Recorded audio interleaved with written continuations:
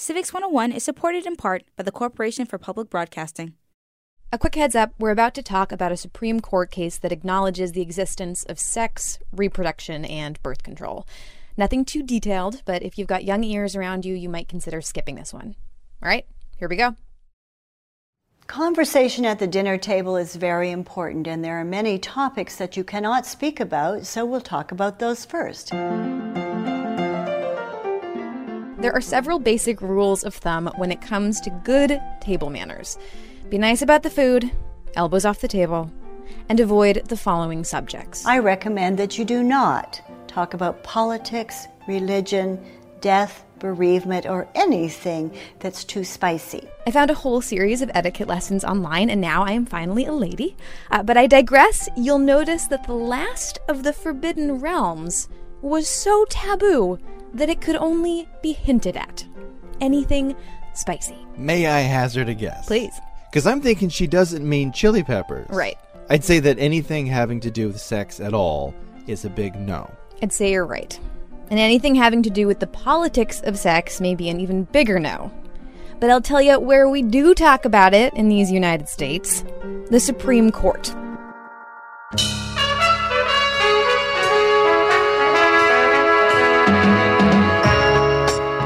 This is Civics 101. I'm Hannah McCarthy. I'm Nick Capodice. And today we're covering a case that decided what we're legally allowed to talk about and do when it comes to a certain spicy subject. The year is 1965, and the case is Griswold v. Connecticut. This case paved the way for reproductive privacy in the United States. It's the reason that you're allowed to talk about birth control, let alone buy and use it. This is the case that kicked the federal government out of our bedrooms. Now, 1965 in the United States, we're talking major clashes and major change.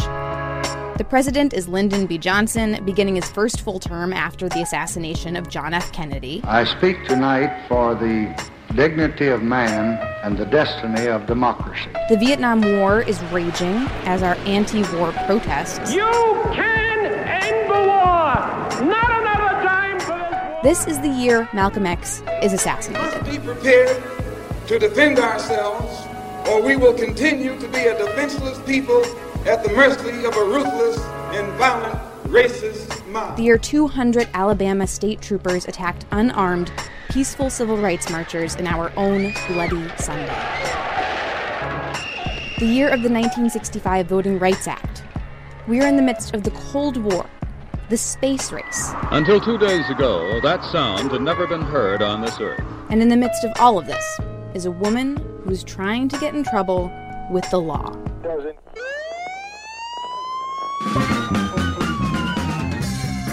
The effort to change morality laws by breaking them is still going on. The latest case in the state of Connecticut. We are continuing, maybe illegally, but we are continuing our program of education and referral. Estelle Griswold, executive director of the New Haven, Connecticut Planned Parenthood Clinic. An old Comstock law making it a crime to practice contraception is still on the books. See, Estelle, along with a doctor from Yale, Dr. C. Lee Buxton, chairman of the obstetrical department. They wanted to challenge a law. And to do it, they needed to get arrested. We issued 2 warrants, one against Estelle Griswold and the other against Dr. C. Lee Buxton. The remnants of Comstockery, constitutional liberties, and the moral principles of several religions met head-on. Wait, hold on. These providers, Griswold and Buxton, are violating Comstockery? What does that even mean? Well, to answer that, we're going to have to go back a bit. How far back are we going to go, Hannah? This story technically begins nearly 100 years earlier. Not in Connecticut at all, but in a little city called New York in 1873. Now here is a place I know a little bit about. You got tons of wealth, even more poverty, grand mansions going up next to overcrowded tenement blocks. Anti-immigrant sentiment was huge. And you're at the height of Victorian morality, this idea that there is a proper way for women and men to behave. So think not gambling, drinking, or having premarital sex. While at the same time, gambling houses, saloons, and so-called vice workers, aka sex workers, were all over the city. And into this land of great wealth and poverty, morality and vice, sunlight and shadow, walks someone by the name of Anthony Comstock. The inventor of Comstockery, I'm going to guess. That's right. This is where it starts. Comstock was a poster child for Victorian morality, the ultimate anti-vice torchbearer. He considered gambling, prostitution, pornography, erotic literature, contraception, and abortion to be obscene. And he wanted all of it eradicated. So he gets busy lobbying Congress to pass a law that will keep Americans moral. And it works, or at least passing the law works.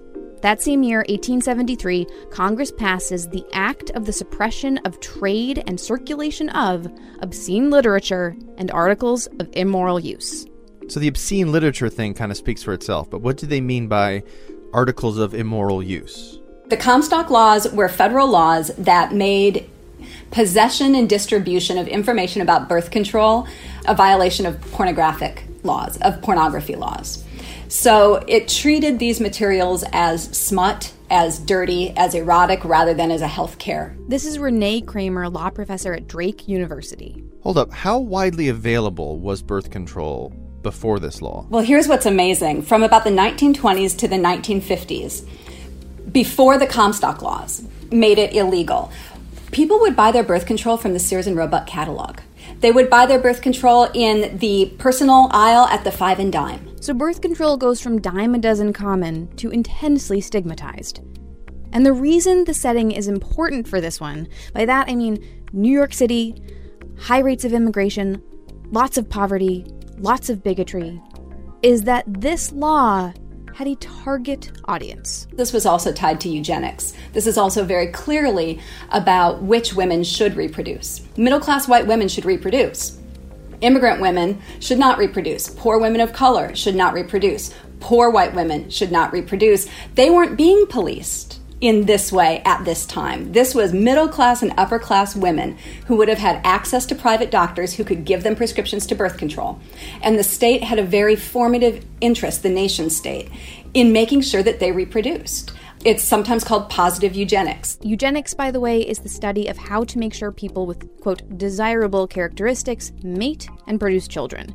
The idea is to improve the human race, but the fine print is that it's about racism, bigotry, anti-Semitism, and ableism. So Comstock was making sure that those people who could have had access to birth control or knowledge about it didn't, and making sure that people felt dirty and obscene for wanting it. Anthony Comstock got his way, and then states across the country created their own specific versions of the law.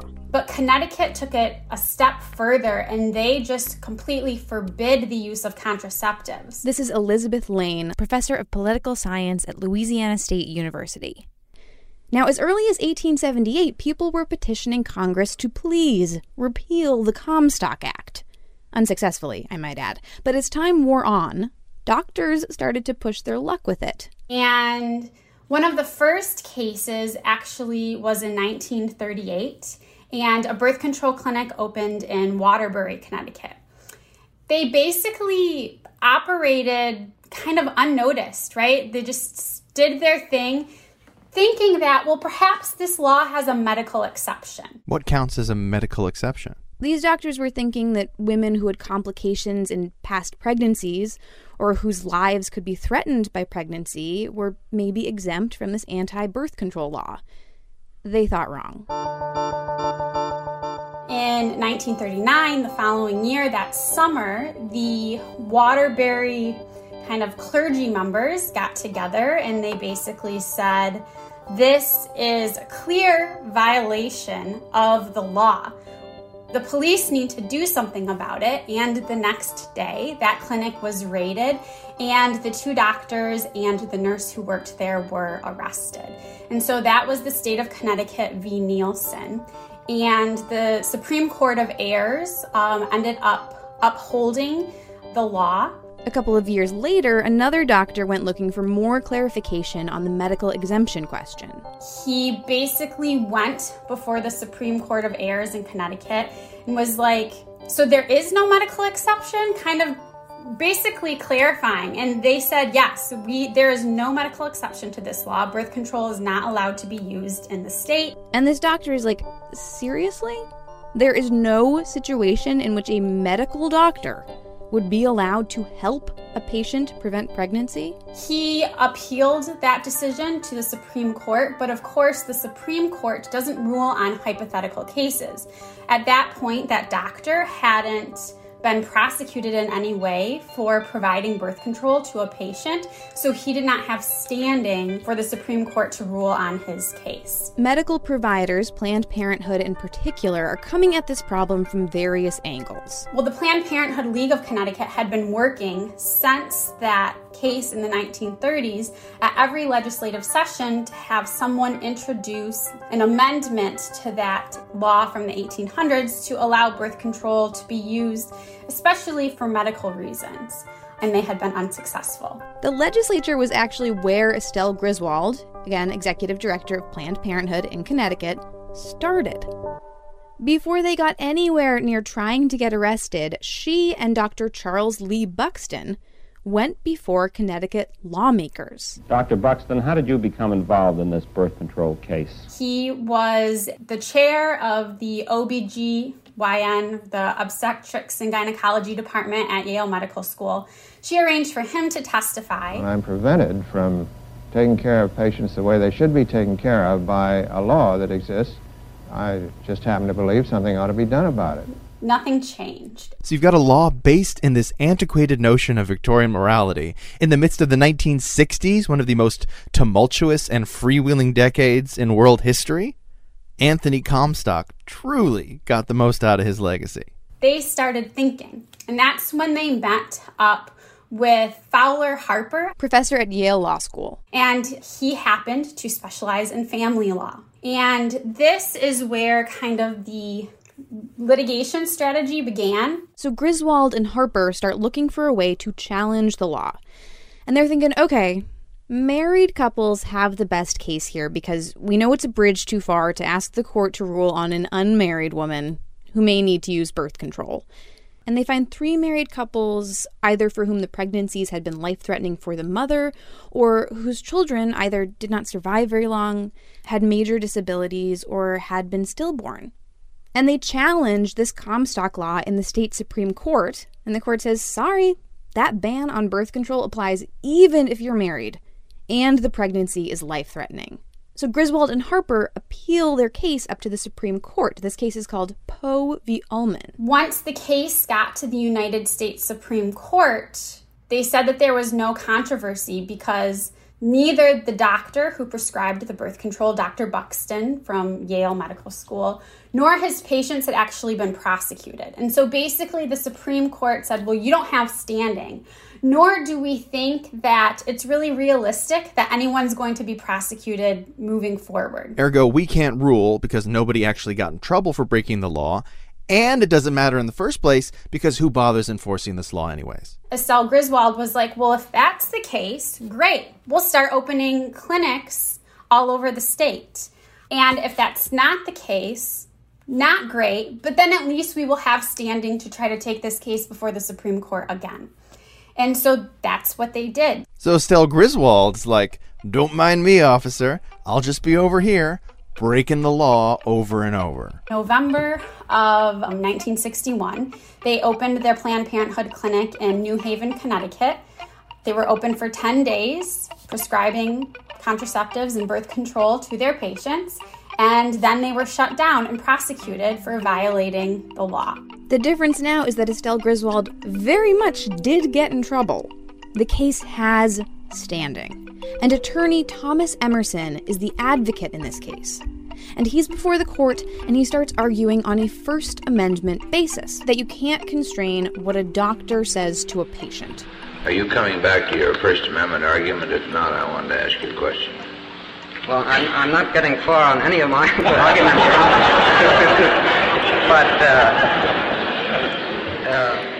And then he goes for a 14th Amendment basis. Let me just outline the argument on due process. This argument that we have liberty located in the Due Process Clause of the 14th Amendment primarily, And this liberty gives individuals the ability to make their own decisions with regard to using contraceptives. So they're arguing on a First and 14th Amendment basis. Those aren't the two I think of when we're talking about privacy. Well, what happens is at the last minute, Emerson finds an article in the New York University Law Review that focuses a bunch on the 9th Amendment. And Emerson is like, that could work. Certainly the 9th Amendment meant to reserve some rights to the people, and if there's any right that you would think would be reserved to the people and which the government should not interfere with, it would be this right, yes.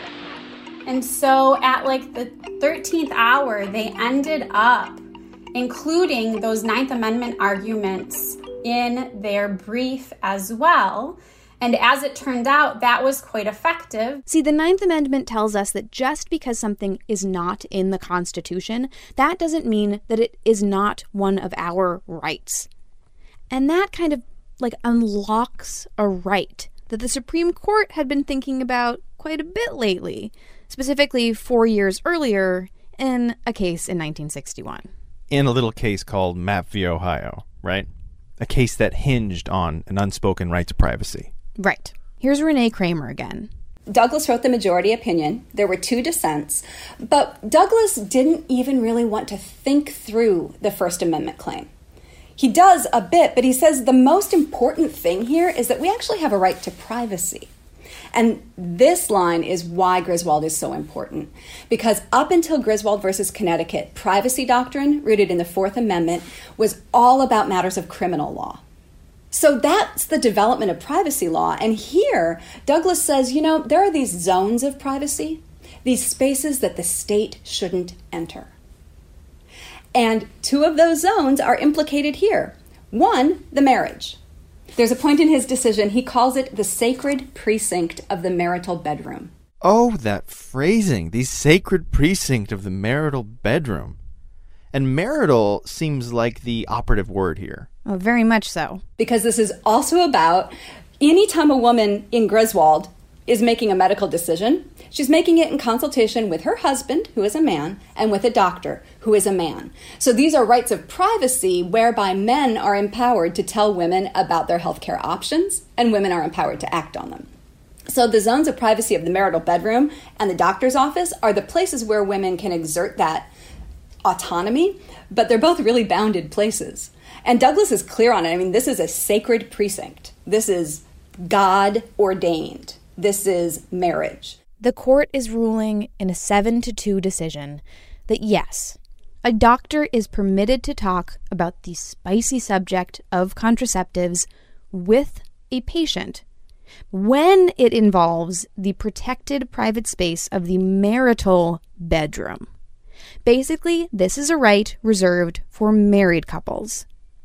Still, this ruling reveals this new power of the right to privacy. Justice Douglas writes that privacy has something called a penumbra. Penumbral is a great word. It can be a confusing word, and I think of it in 2 different ways. An actual penumbral is like a candelabra. So a penumbra is the light that is shed by a flame. So it's the opposite of the shadow. It's what's illuminated by a candle. But I also like to think of a penumbral right as an umbrella. It's the umbrella you stand under in order to not get wet, in order to get out of the storm. So you imagine this married couple walking into their doctor's office saying, we do not yet want to have children. And they're holding their umbrella. And the doctor says, hey, come under this penumbral right of privacy. Step in under this with me. I can give you this information because the court has now said this little area, this little light illuminated by the flame is a zone of privacy. And you can have private decision-making control in this area around this part of your reproductive lives. So the penumbral right of privacy, as articulated in Griswold, starts to open up this range of spaces. It starts to illuminate different zones of privacy where people can make reproductive decisions, and eventually where people can make sexual and intimacy decisions beyond birth control and abortion, but onto areas of same-sex couples, same-sex relationships, same-sex marriage, but also interracial marriage earlier, way earlier than those became legal. So first, the Supreme Court reveals this unenumerated right. And then they say, hey, By the way, this thing lights up, making it a lot easier to see what else falls under the right to privacy. Please listen carefully. The right of Richard and Mildred Loving to wake up in the morning or to go to sleep at night, knowing that the sheriff will not be knocking on their door or shining a light in their face in the privacy of their bedroom for illicit cohabitation. The items that is what gave the people of this state and across the country the right of privacy to birth control. The decision to end a pregnancy during the first 3 months belongs to the woman and her doctor, not the government. This is a gay rights case as well as a privacy case. And I think in that respect, Justice Scalia, with whom I do not always agree, was right. It's the most important gay rights ruling ever, and it's the culmination of decades of legal battles. It comes from a Supreme Court that just 30 years ago said gay people could be punished as criminals. Now to that historic Supreme Court decision legalizing same-sex marriage across the land, and it's profound. The 5-4 vote, in many ways reflecting the huge societal shift of the last 20 years.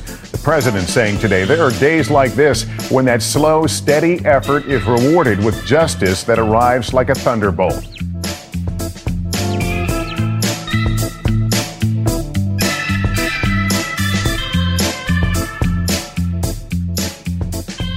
That does it for Griswold v. Connecticut, but that does not do it for its impact. Ruling on a married couple's right to privacy soon led to Eisenstadt v. Baird, which ruled that a single woman has a right to privacy when it comes to birth control. And of course, one of the most hot-button privacy cases in modern history, Roe v. Wade, and a woman's right to privacy and choice. So naturally, we're tackling that on Civics 101. This episode was produced by me, Hannah McCarthy, with Nick Capodice. Erica Janik is our executive producer, and our team includes Jackie Fulton. Music in this episode by Joel Cummins, Nongdo, Lobo Loco, Ketsa, Juanitos, Jazar, Croander, and BioUnit. Just a reminder, our student contest is still going on.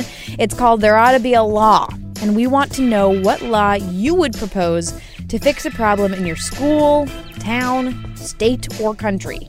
You've got until the end of this month, March 2021, to submit your idea via voice memo or video. All students of all ages welcome. Check out the deets at our website, civics101podcast.org.